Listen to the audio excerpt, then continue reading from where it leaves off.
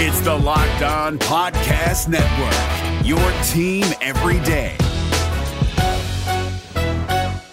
Kyle Krabs here, host of Locked On NFL Scouting. Join Joe Marino and me every day as we provide position-by-position analysis of the upcoming NFL Draft. Check out the Locked On NFL Scouting podcast with the Draft Dudes on YouTube or wherever you listen to your favorite podcasts. You are listening to NFL Kickoff Live, an hour-long weekly show where Jarvis Davis and Kyle Krabs join me, Tanitra Batiste, to break down this week's action and biggest storylines around the NFL. You can catch us live each week from 2 to 3 p.m. Eastern on your favorite Locked On NFL YouTube page.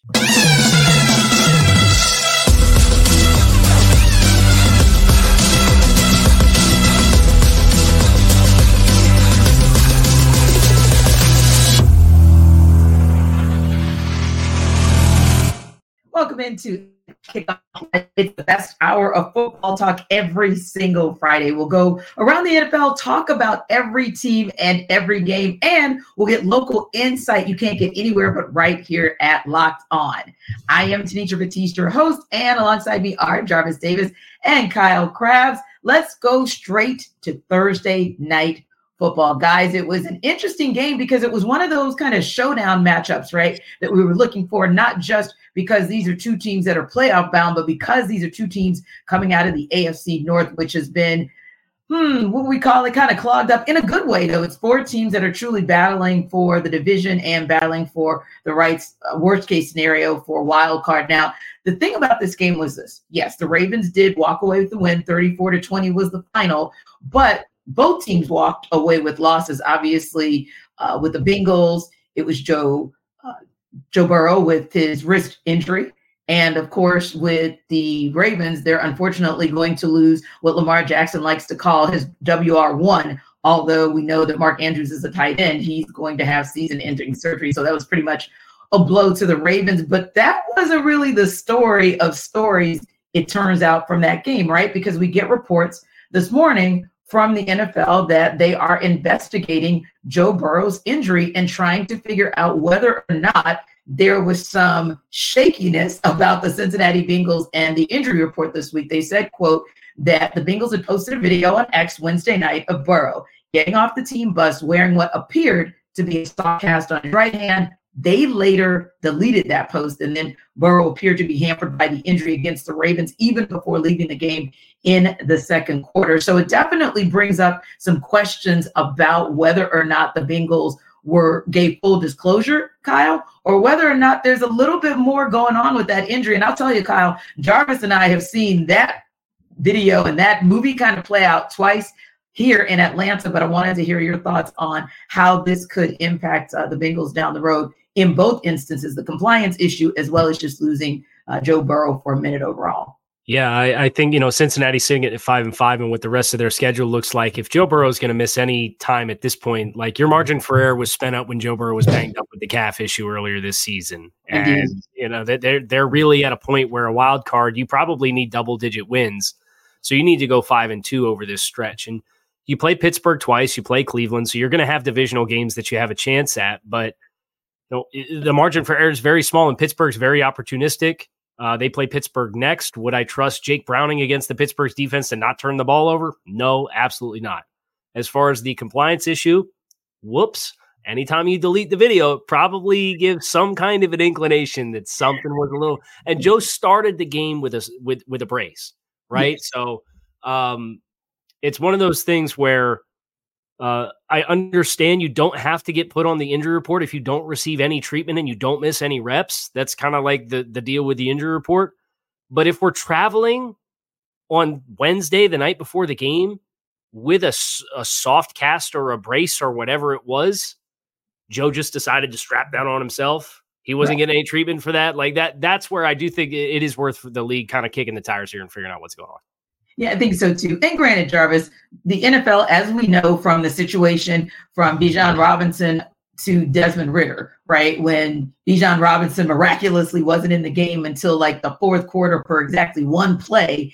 And there were question marks after that. And so when Desmond Ridder went down with what was thought to be or allegedly was a concussion, that like a lot of eyes are raised. Now, granted, the NFL said, hey, we routinely look at these matters of compliance within the injury report policy, but there are some fines where if they think something is amiss, could be team fines, potentially a lost draft pick. And you got to think, was it that important? I mean, I know this was a very do or die type of game, but Jarvis, for what it might hamper them, draft picks, fines, and possibly you put pressure on Joe Burrow where maybe he does not come back and give you Joe Burrow at all for the rest of the season. Was it worth it?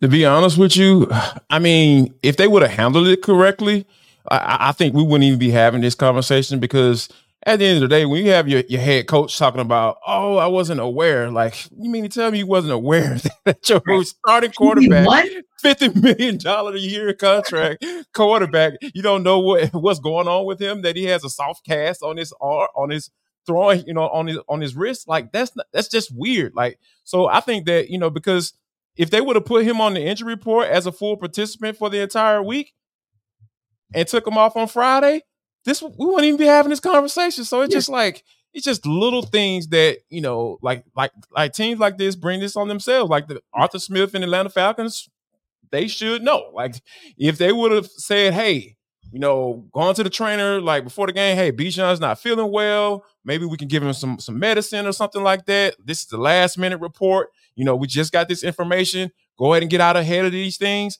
Like, that's how you handle that stuff. And I think that when you like Kyle said, if you deleting videos and stuff and hiding evidence and, oh, we'll know what video you talking about. Oh, I wasn't aware. Like, that's when you look guilty. So yeah, of course. So I think that, they should handle these questions accordingly. Like, hey, we didn't handle this the right way, or let the NFL, let the investigation play out with the NFL and say, hey, y'all can come out shining and brag on, being in the right, like the Falcons did. So, but I think ultimately, when you have these type of situations, you just got to handle it correctly and get out in front of it. And then, so you won't be looking crazy at the end of the day. Yeah. And don't get me wrong. Fair is fair. The Steelers had this melee themselves, this little meltdown in 2019 where they didn't disclose properly, and Ben Roethlisberger got fined $75,000 and Mike Tomlin got fined $25,000. So we do know it happens, and sometimes it's like playing chess, not checkers. So we get that, but you got to think about maybe that ultimate cost if it does not work out your way. Like you said, worked in the favor of the Falcons. They pushed forward, but you never know how this one is going to play out. Now, the other interesting part of that as well is just like you mentioned, KC, it dropped Cincinnati down to 5-5. Baltimore improves to 8-3. Then you got the Steelers at 6-3. You got the Browns at 6-3.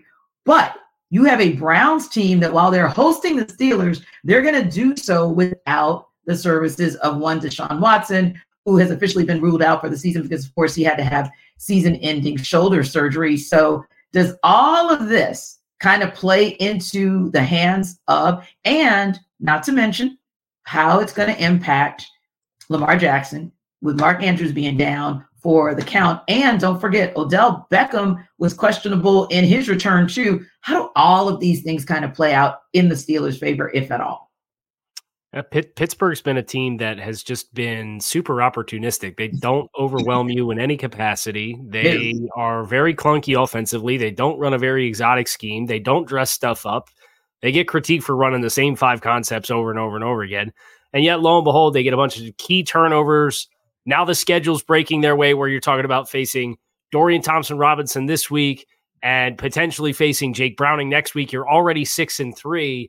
Baltimore getting banged up in the skill group. And, that was Pittsburgh won that game the first time that they played anyway, I think. So that was like the 17-10 game or whatever it was. Like, exactly. Pittsburgh's schedule looks pretty favorable. And if you just look at the remaining strength of schedule that they have, it's middle of the pack, but they have some good breaks with the tougher teams on their schedules that starting quarterbacks not being in the game. I think Pittsburgh really has a chance to make a run here, if not the division, if Baltimore is able to take their injuries in stride, be the team that separates from the other 2 teams in the AFC North. Indeed. And right now, JD, they are at the top of the wild card pack for the AFC, and a couple other things. Having a healthy Cam Hayward That is impressive. And Pat Freiermuth, who was cleared, he's now in his 21-day window. So there are also some things that are breaking the Steelers' way as far as the health of this team on both sides of the ball. Well, I trust one side of the football. That's the defensive side, right? Because, you got a guy like TJ Watt who can just absolutely just wreck a game. Those are the type of, those guys I can trust. But when you go on to the offensive side of the football, okay, Jaylen Warren, Najee Harris, Kenny Pickett, all of those guys, they seem like they're starting to catch the stride, because the weird thing about the Pittsburgh Steelers, like, they've given up more points than they've scored. So it's just like 26. Right. And it's so crazy for them to be where they are right now. Like we're talking about them potentially taking over his division because of given their upcoming schedule. So it's just hard for me to trust that. And then I'm a simple guy. I like to judge teams by their quarterbacks. I don't trust Kenny Pickett, and I dang sure don't trust the offensive coordinator, Matt Canada. So that's kind of where I'm at with the team. Now, granted, there's some good things happening on the defense side of the football. I'll trust those cats all day, every day, especially the guys that put their hands in the dirt at the quarterback. But Indeed. when it comes to the offensive side, it's just a little tough for me to get on board with that. Now, what I'm going to be interested in seeing is whether or not maybe trusting them more is sometimes if you're the squeaky wheel, Kyle, that's how you get the oil, George Pickens. So the fact that George Pickens is having his moment of Keyshawn Johnson, give me the damn ball, maybe that kind of fires things up. I'm thinking at practice. And when you get into the space where slowly but surely, eventually you get back your one at full strength, Deontay Johnson, I think that makes a difference as well. And listen, the Steelers are a team, no matter who's at wideout, who really does always rely on the tight end. And there were really moments where Pat Freiermuth was able to dig Kenny Pickett out of the mud, dig it out of the mud for him. So I think maybe those things will kind of play favorably to the Steelers as time goes on, coupled with the schedule that you just mentioned and the fact that it's not exactly the strongest in the way of strength of schedule. Yeah, and you'd like to think as they get the full complement of skilled players back, they've had some guys that have stepped into smaller void or larger voids, with Jaylen Warren getting elevated in the backfield, and he's caught like 30-something passes already this season, been very active as kind of a multifaceted player. I don't know what George is too upset about. He's the only player on the team with more than 40 targets this season. He's got like 62 targets. Now, he's only caught 33 of those 62 targets, so your percentage of catchable balls and the plays that you're able to make and the separation that he's able to make is a different story altogether. But George is very much that player that they'll take their shots down the sideline with him and try to create some big plays.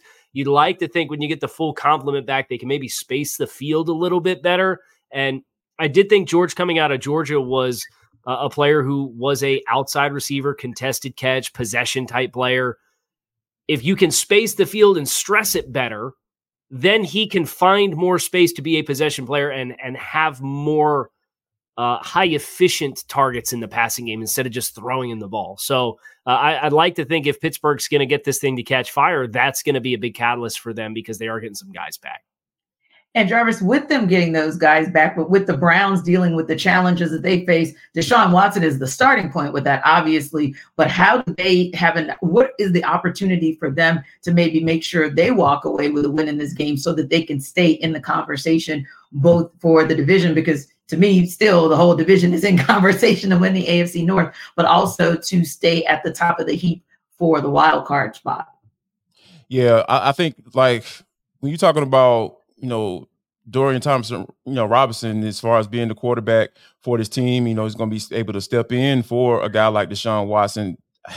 It's going to be hard. And I think the charge has to be led by this defense, right? With Myles Garrett and what the type of season that he's been having and been at just dominating, teams left and right. It's going to have to be led by that defense. And I think that, Dorian Thompson is going to just not turn the ball over. I think that's going to be his one main goal every game. If he doesn't turn the ball over, they're probably going to have a pretty good chance of winning a football game. So if they can figure out how to hone him in and figure out how to move the football, and as far as with the running game and keeping games close and shrinking those time possessions for the opposing team, I really feel like that, the Cleveland they'll have an opportunity to at least stay in the conversation, like you said, at AFC North.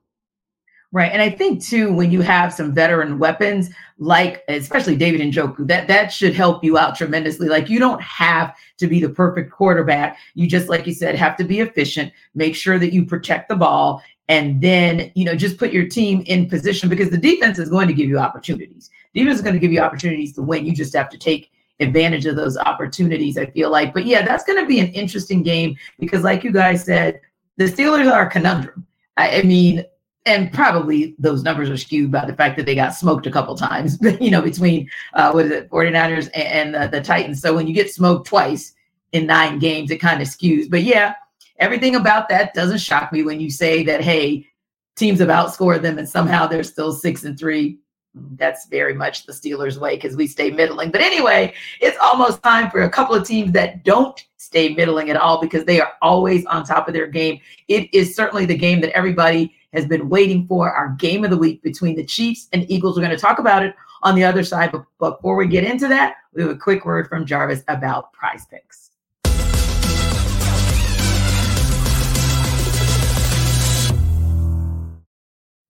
This episode of the NFL Kickoff Live Show is brought to you by Prize Picks. Prize Picks is the largest daily fantasy sports platform in North America. How about that? Good Lord, that is amazing. We are the easiest and most exciting way to play daily fantasy sports. It's just you against the numbers. None of this battling thousands of other guys and pros and sharks.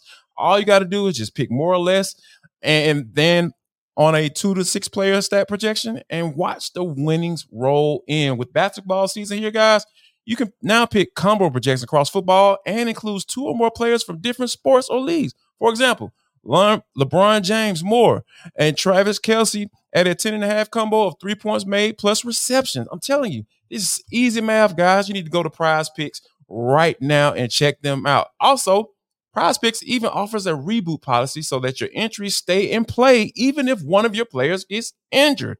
For football and basketball games, if you have a player who exits the game in the first half and does not return in the second, that player is rebooted. Prize Picks is the only daily fantasy sports platform with an injury insurance policy.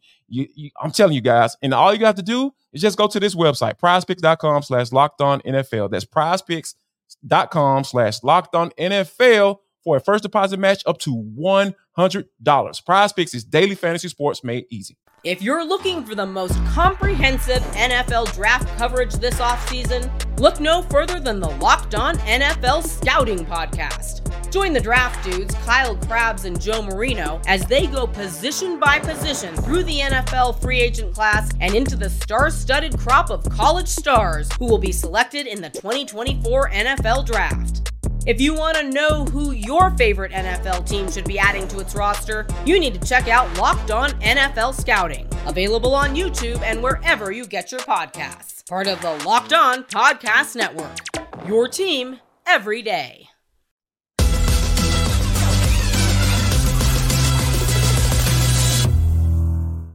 All right, guys, the day is finally here. We're walking into week 11 with a showdown of epic proportions. It is the Super Bowl rematch that we have all been waiting for between the Kansas City Chiefs and the Philadelphia Eagles. But before we talk about it here on the desk, I want to go to Chris Clark of Locked On Chiefs and Gino Camilleri of Locked On Eagles to preview this marquee matchup.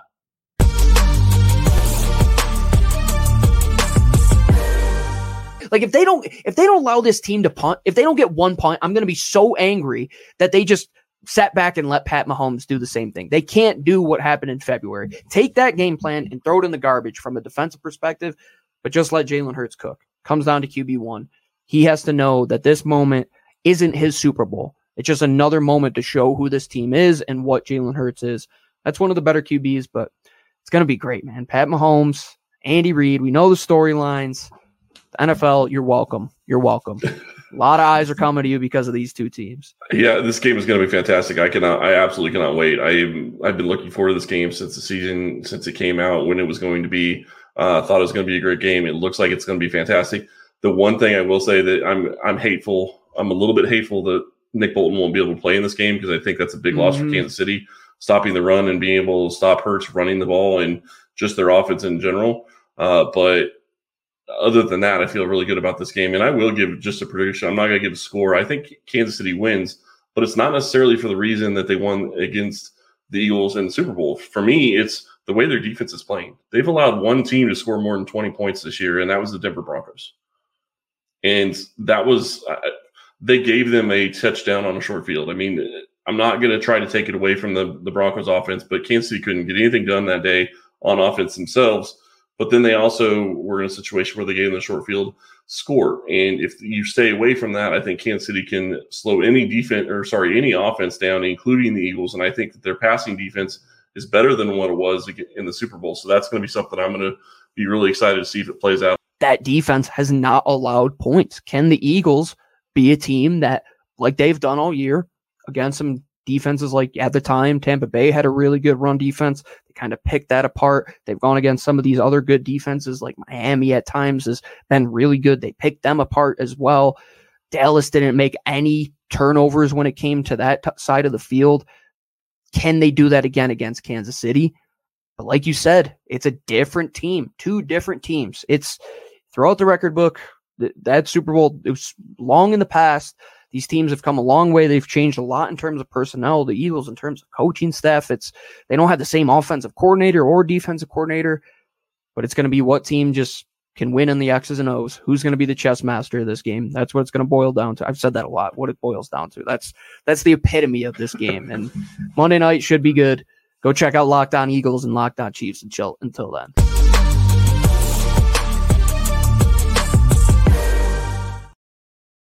All right, guys, they didn't make any bold predictions per se, but Jarvis Chris did say he would give the win to Kansas City, but he said he'd give it to him for a different reason, not necessarily the way in which they beat the Eagles in the Super Bowl.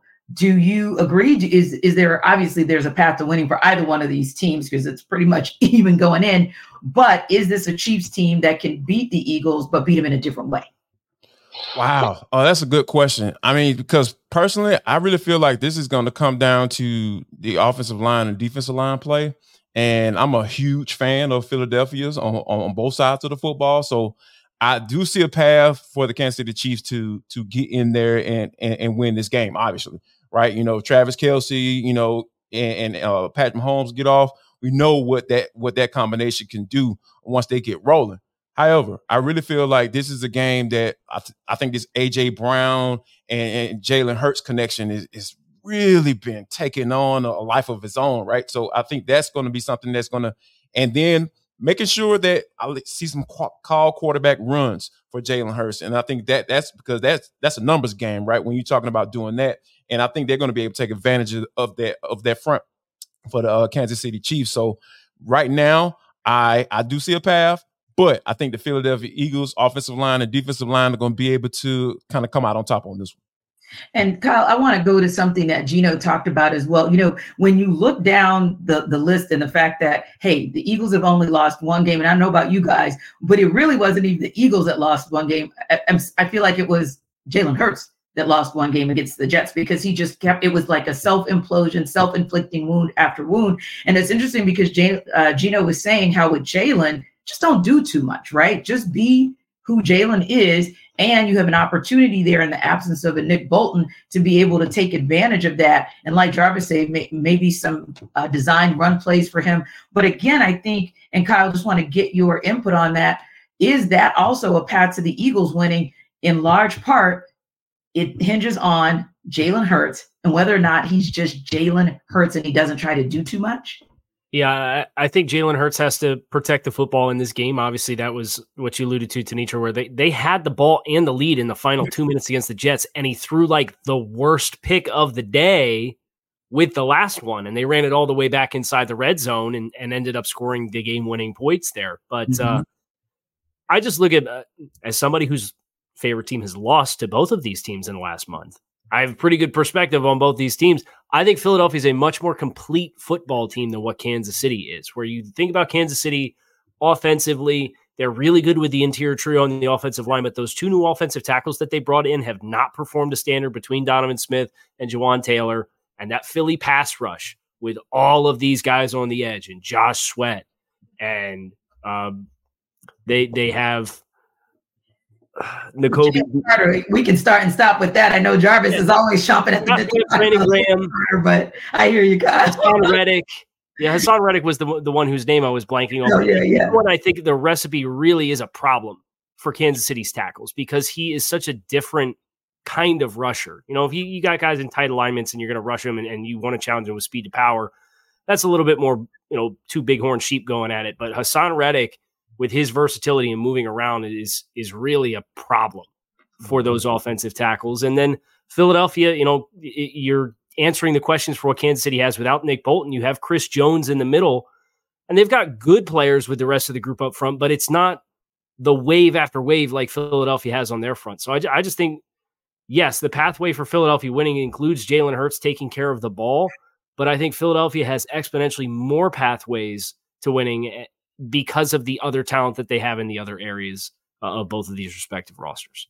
And I think that's a great point that Kyle makes, Jarvis, the fact that these are also two teams that are not the same as the teams that played in the Super Bowl.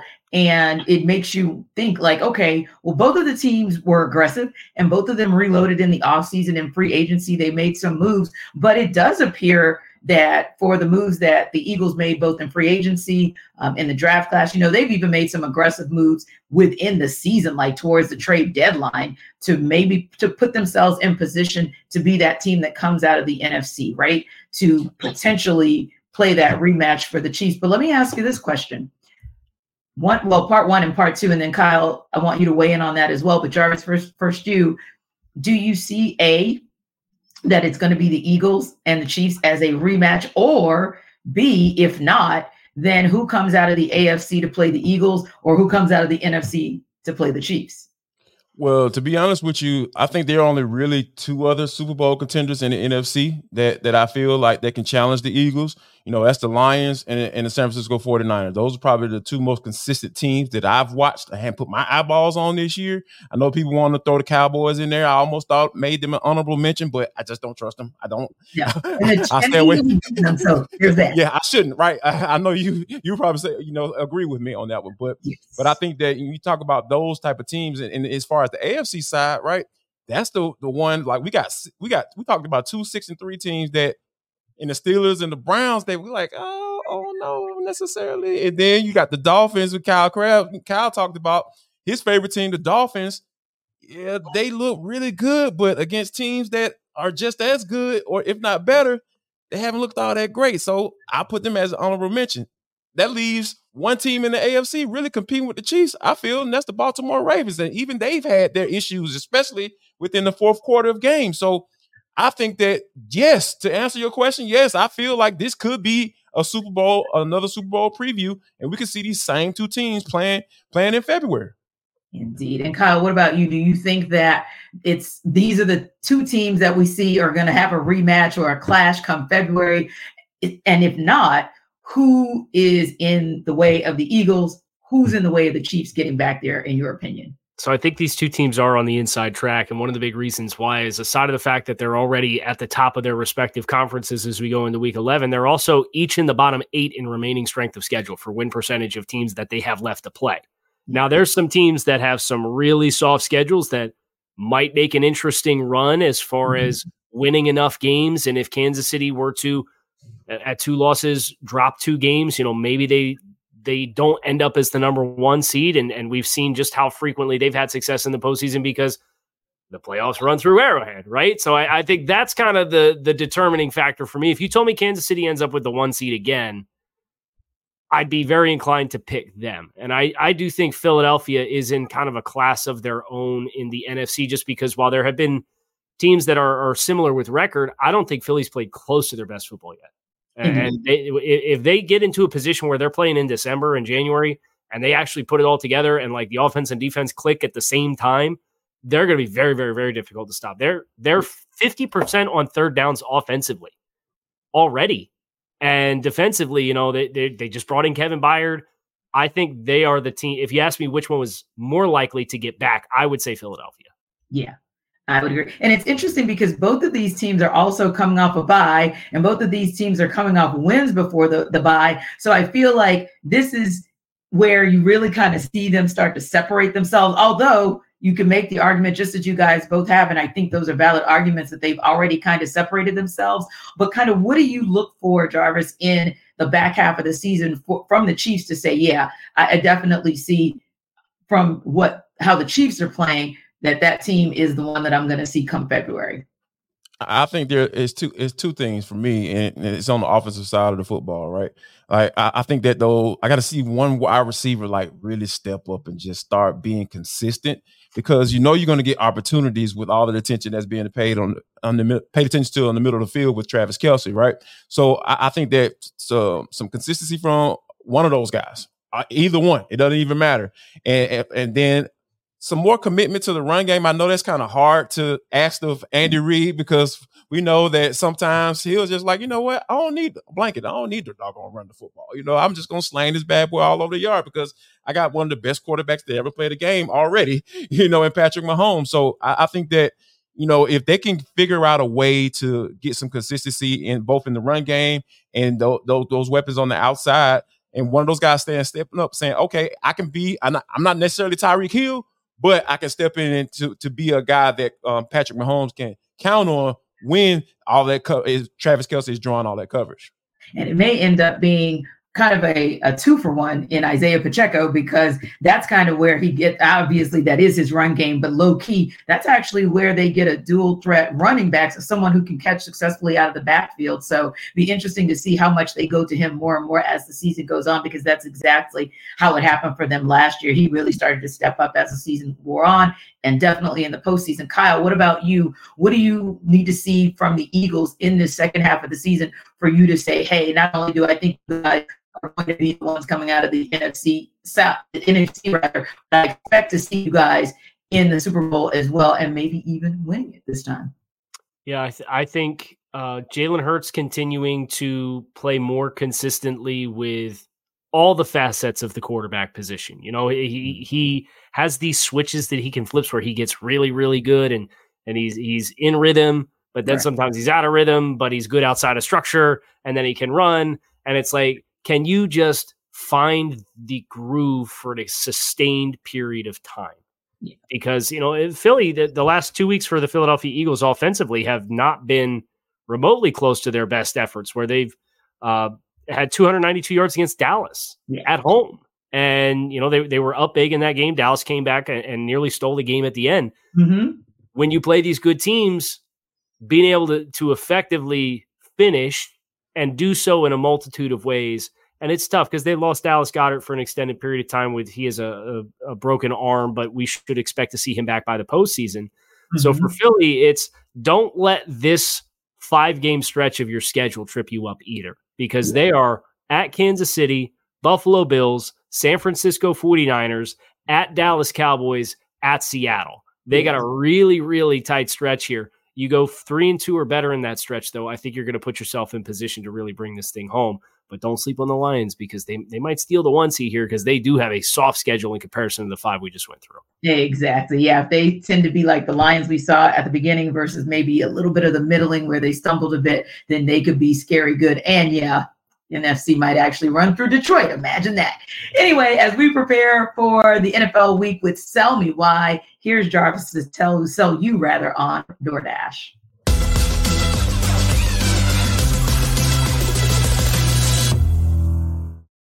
Listen up, guys. Jarvis Davis here for DoorDash. This episode of the NFL Kickoff Live Show is brought to you by DoorDash. Have you just been sitting down in the middle of the night? I know this is my story, guys. I'm telling you.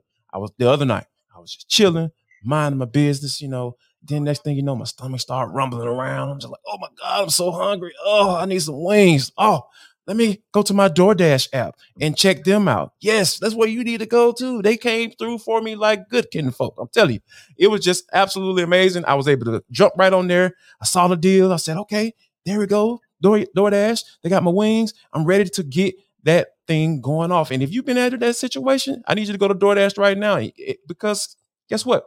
You can be able to get 50% out up to a $10 value when you spend $15 or more on your first order. When you download the DoorDash app and enter code LOCK23. Yes, code LOCK23. Subject to change, terms apply. And I'm telling you guys, when you're talking about rooting for your team on an empty stomach, why would you do that? That is just so ridiculous. I need you to score football season's best deal on groceries, restaurants, and retail and more, because you can get groceries.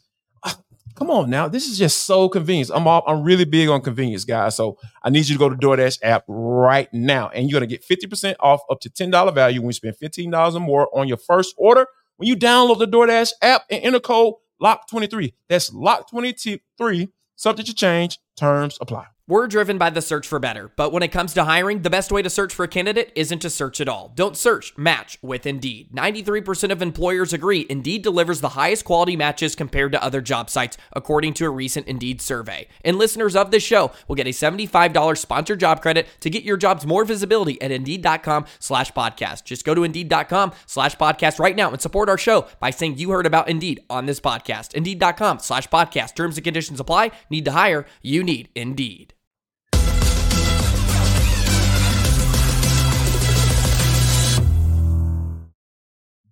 All right, guys, the Tennessee Titans are traveling to Jacksonville to take on the current AFC South leaders in the Jaguars. The Titans are 7-point underdogs in that game. Here's Tyler Rowland of Locked On Titans to tell us why the Titans might cover that spread. The Tennessee Titans need a miracle if they're going to defeat the Jacksonville Jaguars on the road in Week 11. My name's Tyler Rowland, host of the Locked On Titans podcast.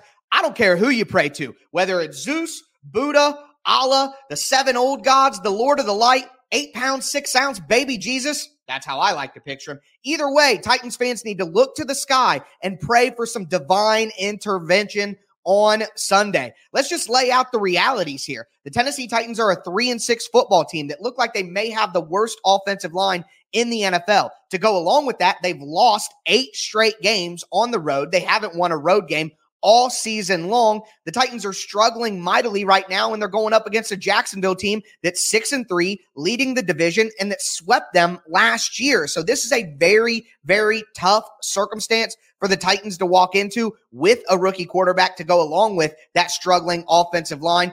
But again, the Titans could use a miracle to win this game, and that miracle could come in the form of winning the turnover battle. And again, the odds are stacked against the Titans here as well. The Titans are one of the worst teams in the NFL this year in forcing turnovers, while Jacksonville has been one of the best teams in the NFL in turnover margin. It's really led them to some key wins while the offense has been struggling, but the offense struggled for Jacksonville because their offensive line is not that great either. They've been struggling as well. And the Titans' biggest strength on the team is their pass rush. So if the Titans pass rush can dominate the matchup against the Jaguars offensive line, they could put Trevor Lawrence in 3rd and longs, they could create some bad decisions, and they could create some turnovers, not only helping the Tennessee Titans get the Jaguars offense off the field, but helping the Titans struggling offense put up points. For more analysis, check out the Locked On Titans podcast, part of the Locked On Podcast Network, where it's your team every day. I love me some Tyler Rowland. Can I say that? Jesus. I mean, when you spoke baby Jesus, you know it is so serious, like literally, Jarvis. And Allah. Divine intervention. I felt like Kyle, I should have opened my prayer closet and just started praying for these guys. Like, dang, you going down to Duval and you're going to need Jesus to get out of there with a win. Jarvis, I mean, is it really that, like, serious? Like, are they really in that much jeopardy? Have no chance? A snowball's chance in where to get a win? Yes. Because Will Levis, ever since he looked like Brett Favre in the first game against the Falcons, it has just been all downhill from there. So I think that when you think about, a rookie quarterback going through rookie struggles, it's hard. It's hard to kind of come around on that because, like, that's all you got and that's who you've gone with, and you decide to say, hey, we're going to ride this wave. So, and they're going through one of those down ways right now as far as Tennessee Titans goes. However, there is a little light, T, because the Jacksonville Jaguars got their butts kicked last week against the San Francisco 49ers at home. And there are people now questioning whether or not Trevor Lawrence is the guy because, Jacksonville has been bad for quite some time and people just want to be optimistic about their team down there in Duval. But it just seems like every now and then these things come to light. These little insufficiencies as far as being a face of the franchise type quarterback, they just came to light last week. So I think that, I think ultimately Jacksonville gets the win because, that was embarrassing last week. But that's not to say that the Jacksonville Jaguars can put out a stinker, because they are very more than capable of doing that. Indeed. Now, Kyle, Will Levis, yes, he looked all world when he came back. But then again, every quarterback who starts his first game of the season against the Falcons looks like all world. So Will Levis has now come back down to earth. But is there an opportunity here for him to maybe reset himself and maybe help to reset that Titans offense and not just give the Jaguars a run for their money, but maybe even sneak a win out there? Well, I'll say this.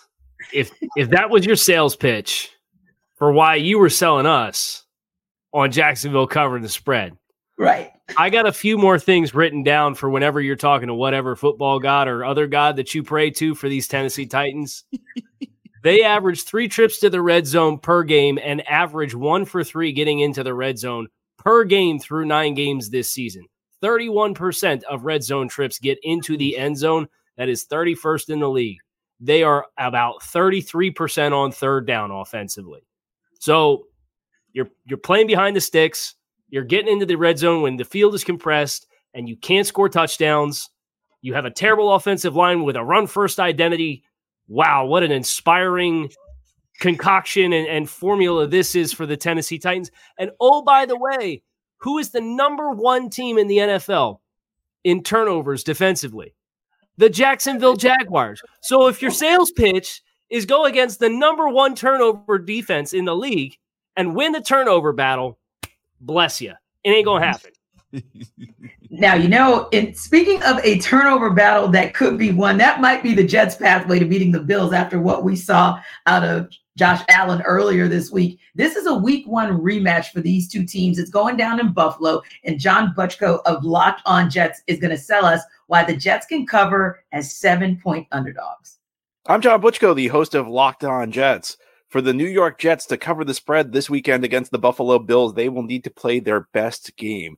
That means generating a lot more offense. The Jets have gone almost 3 full games without a touchdown.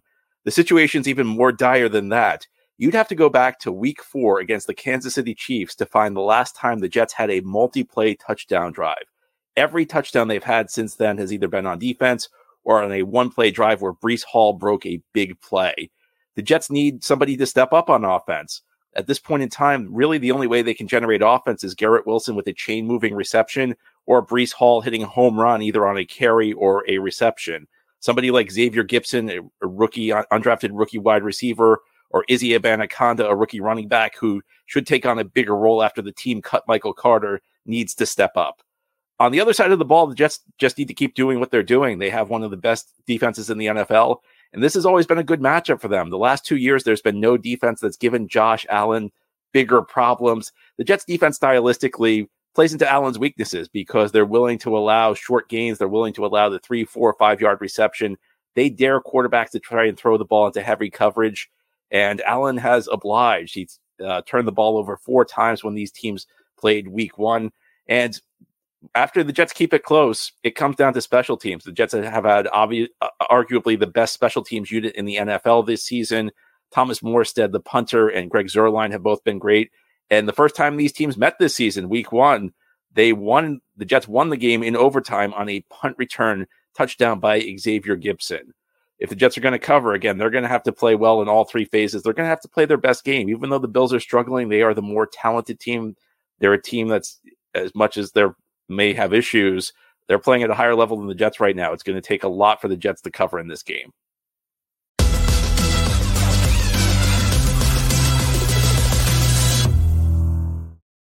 Guys, we have some breaking news to share with our audience. We talked about this at the top of the hour as we gave reaction to the Thursday night football game that saw the Ravens beat the Bengals 34-20. Ravens knew right then that they were going to lose Mark Andrews for the season. Word has now come from multiple sources that the Bengals will indeed lose Joe Burrow now for the season. He is out for the year with a torn ligament. That is per coach Zach Taylor, and that's been confirmed by multiple outlets. He had his MRI this morning. Jake Browning, of course, who we talked about, who finished the game last night, is the backup who is going to be expected to likely play for the rest of the year. But Kyle, we talked about how tight it was in the AFC North already and how the Bengals were kind of at the bottom of that particular division looking up.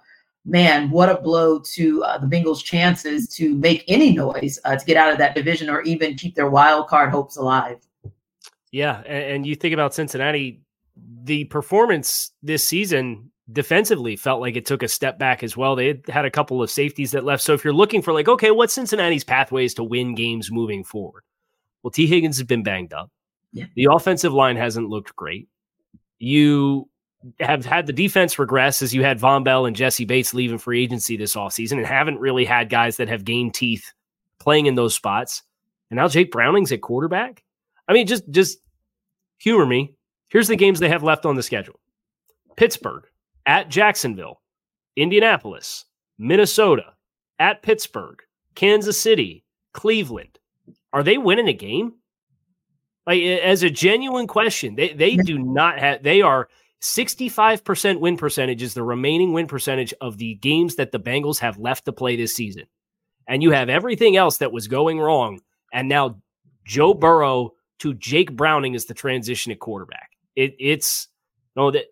There may be some silver linings for Cincinnati in getting a high draft selection and being able to make a financial decision with a contract and drafting a wide receiver in a good wide receiver class. And like all those storylines are going to open up. But like that, in my mind, is where my mind goes for Cincinnati, because you can forget about the playoffs. It ain't going to happen.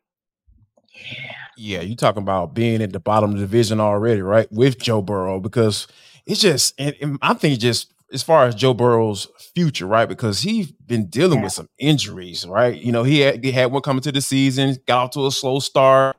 You saw them kind of cater their offense to that, right? You know, as they try to start figuring things out, then they go on the win streak, and you start saying, okay, all right, the Bengals start looking like the team that can compete. But when you talking about losing him for the rest of the season, and then like Kyle laid out, like now the conversation change, it shifts, right? And I think that this is something that you're going to really figure out. Zach Taylor's going to earn his money, because true enough, like he can't have this mindset, right? Like, oh, yep, season over with, but he's going to have to figure out a way, because you still got guys. It's just a matter of now Jake Brown is delivering the football. And you know what I would do if I was Zach Taylor? I would be having him turn around with his back facing to the defense, handing off to Joe Mixon, and I'm throwing to Joe Mixon. We're going to figure out a way to bleed every bit of talent and juice that we can get out of Joe Mixon, and then figure out a way to get the ball to Jamar Chase at some point. So, yeah, this is – now, Grant, it doesn't look good, and they're going to stay at the bottom of this AFC North division. But, man, Zach Taylor got to figure out a way to rally the troops. And he going to earn his paycheck. That's for sure for these last few games. Tinitra, if I can just follow up on that real quick. Bengals 31st in the league in rushing attempts thus far this season, and they're averaging 3.9 yards per carry. So it's like the antithesis of everything that they are is what you're going to ask them to be. But I agree with JD that's probably how you're going to maximize this, is kind of be what the Jets are with Garrett Wilson and with Breece Hall, is you got like a couple staple skill players to work with. I'd say Cincinnati's offensive line is better. So can you adopt to that style of play? It's just nothing like what you've been to this point in the season. Yeah. And I think you guys make a great point as well. I want to talk a little bit about just actually the QB challenges overall, because I believe this last Sunday was the first time that there were 10 rookies who started. So it's a little bit disconcerting in what you're seeing happening under center throughout the league. But I also wanted to go back to something, Jarvis, that you mentioned, which was you got to this 5-5 because Joe Burrow was banged up to start the season. So that's been a challenge. And like you said, also, Kyle, you look at T. Higgins, and T. Higgins has just not been himself. And we've yet to see him to come back and be himself. But if you look at Joe Burrow from the time he entered the league in 2020 to now, 10 games in 2020, 16 and 21 and 22, but then he's going to end this season again with just 10 games. And in those 16 in the 2 seasons that were sandwiched between the first and the current, let's not forget that he was playing banged up football then. And it does kind of speak to, like you said, where do they go in the future? Because a Browning can't get you to where you want to be. You can't even get out of the division with that at QB. And don't get me wrong, of course, they're going to hope for Joe Burrow to come back 100% full strength, but it does kind of make you scratch your head that 2 out of his 4 seasons, he barely got through half of the season. I think some of that comes back to sacks taken too, where he took 32 sacks in the games. In one of the games, the one that got him to the Super Bowl, poor guy. Right. Yeah.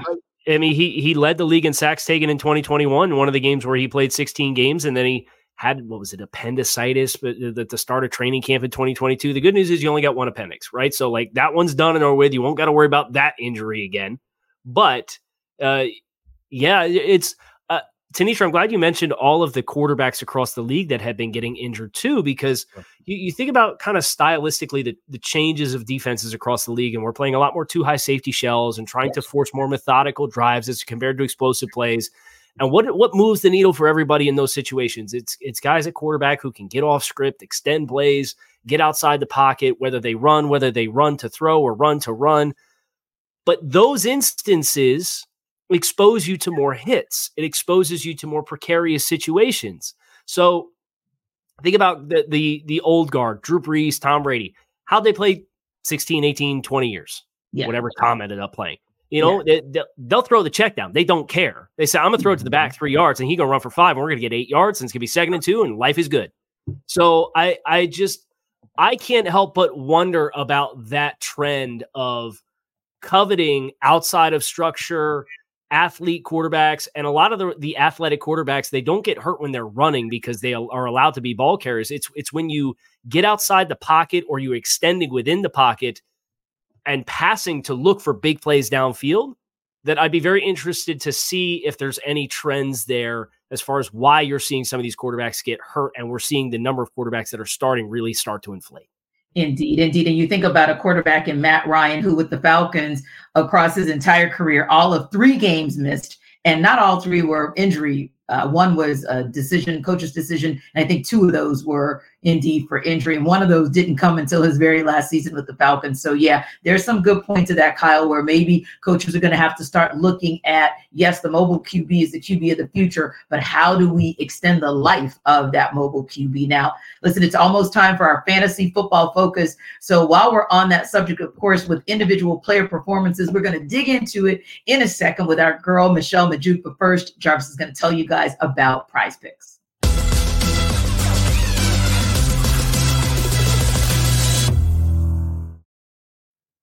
Jarvis Davis here for Prize Picks. This episode of the NFL Kickoff Live Show is brought to you by Prize Picks. Folks, Prize Picks is the largest daily fantasy sports platform in North America. That's huge. That's really huge.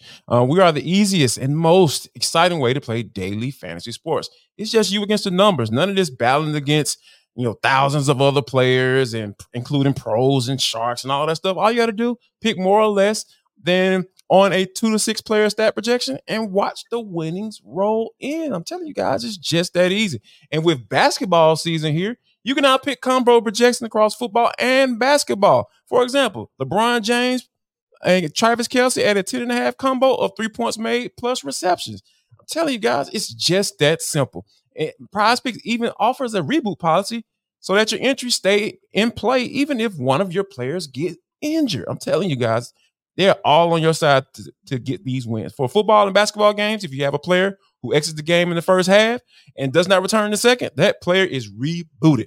Prize Picks is the only daily fantasy sports platform with an injury insurance policy. So go to prizepick.com/lockedonnfl, prizepicks.com/lockedonnfl for a first deposit match up to $100, because Prize Picks is daily fantasy sports made easy. We're driven by the search for better, but when it comes to hiring, the best way to search for a candidate isn't to search at all. Don't search, match with Indeed. 93% of employers agree Indeed delivers the highest quality matches compared to other job sites, according to a recent Indeed survey. And listeners of this show will get a $75 sponsored job credit to get your jobs more visibility at Indeed.com/podcast. Just go to Indeed.com/podcast right now and support our show by saying you heard about Indeed on this podcast. Indeed.com/podcast. Terms and conditions apply. Need to hire? You need Indeed.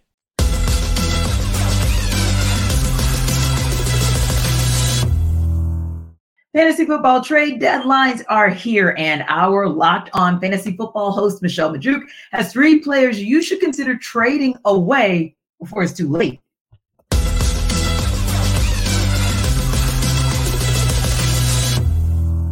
Fantasy trade deadlines are approaching quickly. Here are 3 players that I think you should trade away prior to the deadline.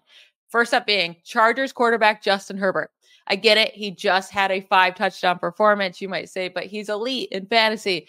He has some elite games, but he also just has far too many duds. He kills you in fantasy far too often. I mean, just over the last 4 weeks, it's been a roller coaster. Quarterback 20, quarterback 7, quarterback 25, quarterback 2. Just far too inconsistent, and I am not a fan of his upcoming schedule whatsoever. I mean, over the next 3 weeks, he'll face the Packers in Green Bay. Don't love that. Then he has to face the Ravens' elite defense, and then after that, he has to go to New England to play against the Patriots. Like, I don't like to play any quarterback that has to go into New England. That's never fun.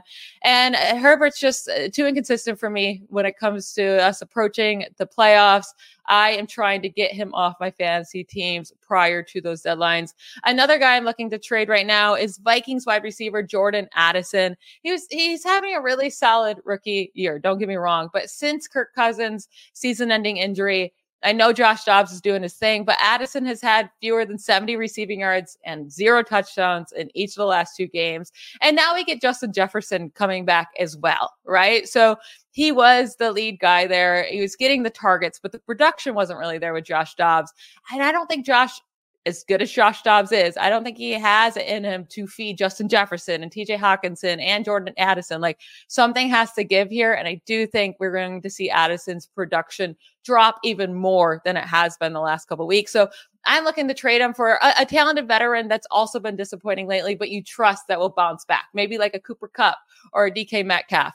I trust those guys a bit more. So I'm looking to get a trade done like that prior to the deadline. And then last up, it's Ravens running back Gus Edwards. We just saw him on Thursday Night Football score another 2 rushing touchdowns. All right. Edwards has scored an insane 9 rushing touchdowns over the last 5 weeks.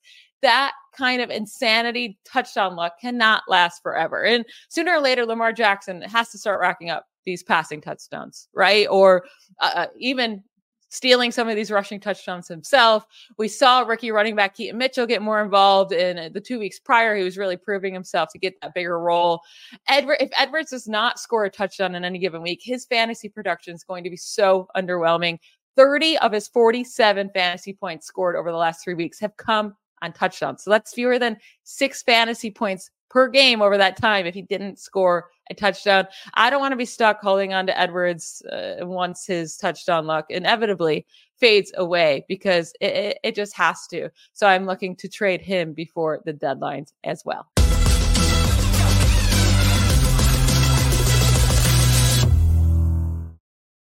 All right, so Kyle, Michelle said she wants to part ways with Justin Herbert and Jordan Addison. If he's on your team, he's got to go. Trade him or keep him?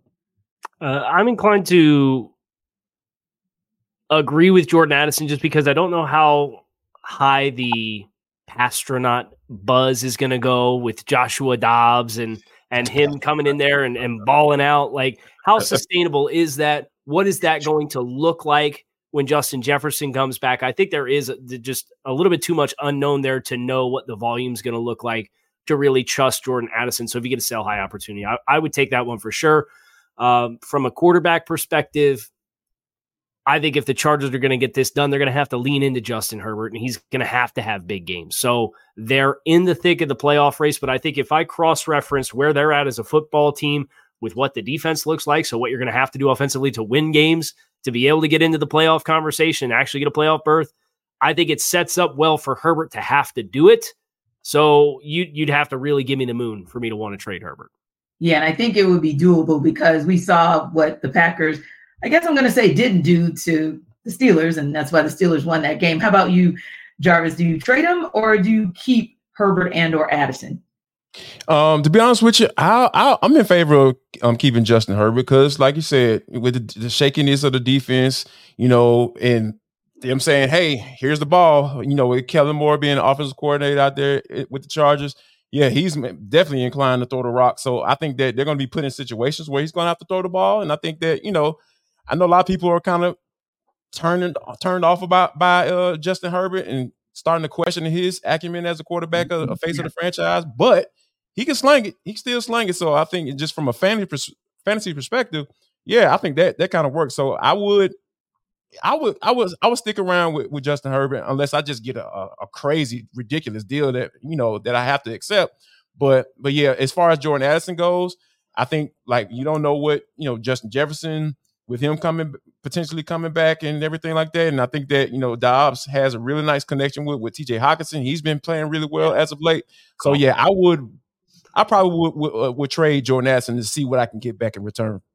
And guys, we've got a couple minutes left. I want to hit 2 subjects, and I want to end on a positive note. So I'm going to hit you guys with one of them, and then I'm going to share the other one. But first things first, of course, we broke the news when we found out about it that Joe Burrow is done for the season. So it kind of shifted in that direction. But I want to go back to the Jets-Bills because this is their second and final matchup of the season. It's in Buffalo. Guys, give me your thoughts real quick on where that game lands as far as who wins. I think Buffalo gets it done at home.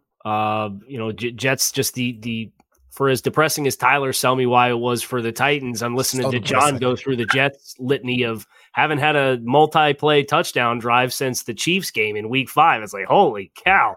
And we call the football gods and these guys too and get a little fortune coming their way. So I think Buffalo, they sent a message, I think, to that football team with the firing of the offensive coordinator, whether he was the most culpable of the issues going on with that team or not. Big time wake up call when somebody loses their job, though. And I think the Bills are too talented to keep doing what they've been doing. And I think they get that one done against the Jets. Jarvis, Bills done back in Buffalo?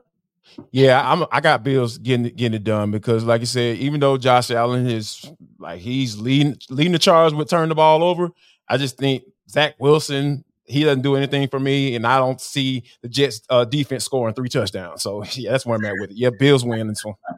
Right. That may be where it begins and ends, right? One more good note that I want to wrap up with, guys, since we've had so much bad news, especially on the QB front this weekend. Just got word that Justin Fields and Khalil Herbert are both activated. Of course, Khalil Herbert, the running back for the Bears, but Justin Fields activated. So hopefully looks like he will be in the game come Sunday. Bears with a critical game at the Lions, and critical for the Lions as well so that they can keep winning and keep on track with the Eagles. Good stuff for us to end the show on.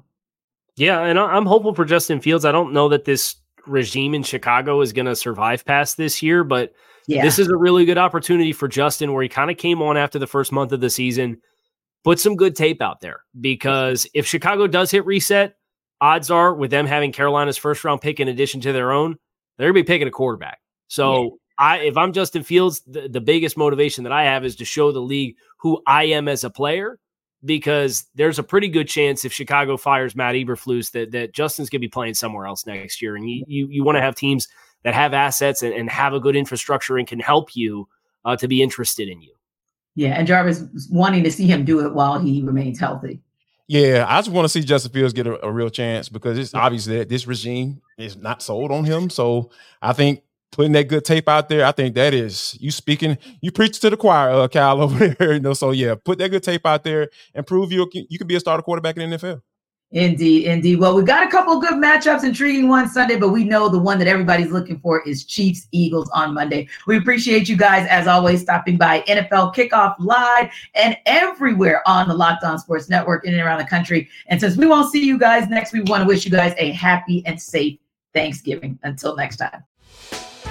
Hey, Prime members, you can listen to this Locked On podcast ad-free on Amazon Music. Download the Amazon Music app today.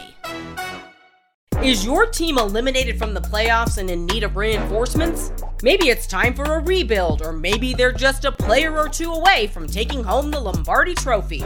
Either way, join Keith Sanchez and Damian Parson for Mock Draft Monday on the Locked On NFL Draft Podcast. They'll tell you which college football stars your team will be taking in the 2024 NFL Draft. Check out Mock Draft Monday on the Locked On NFL Draft Podcast, part of the Locked On Podcast Network. Your team every day.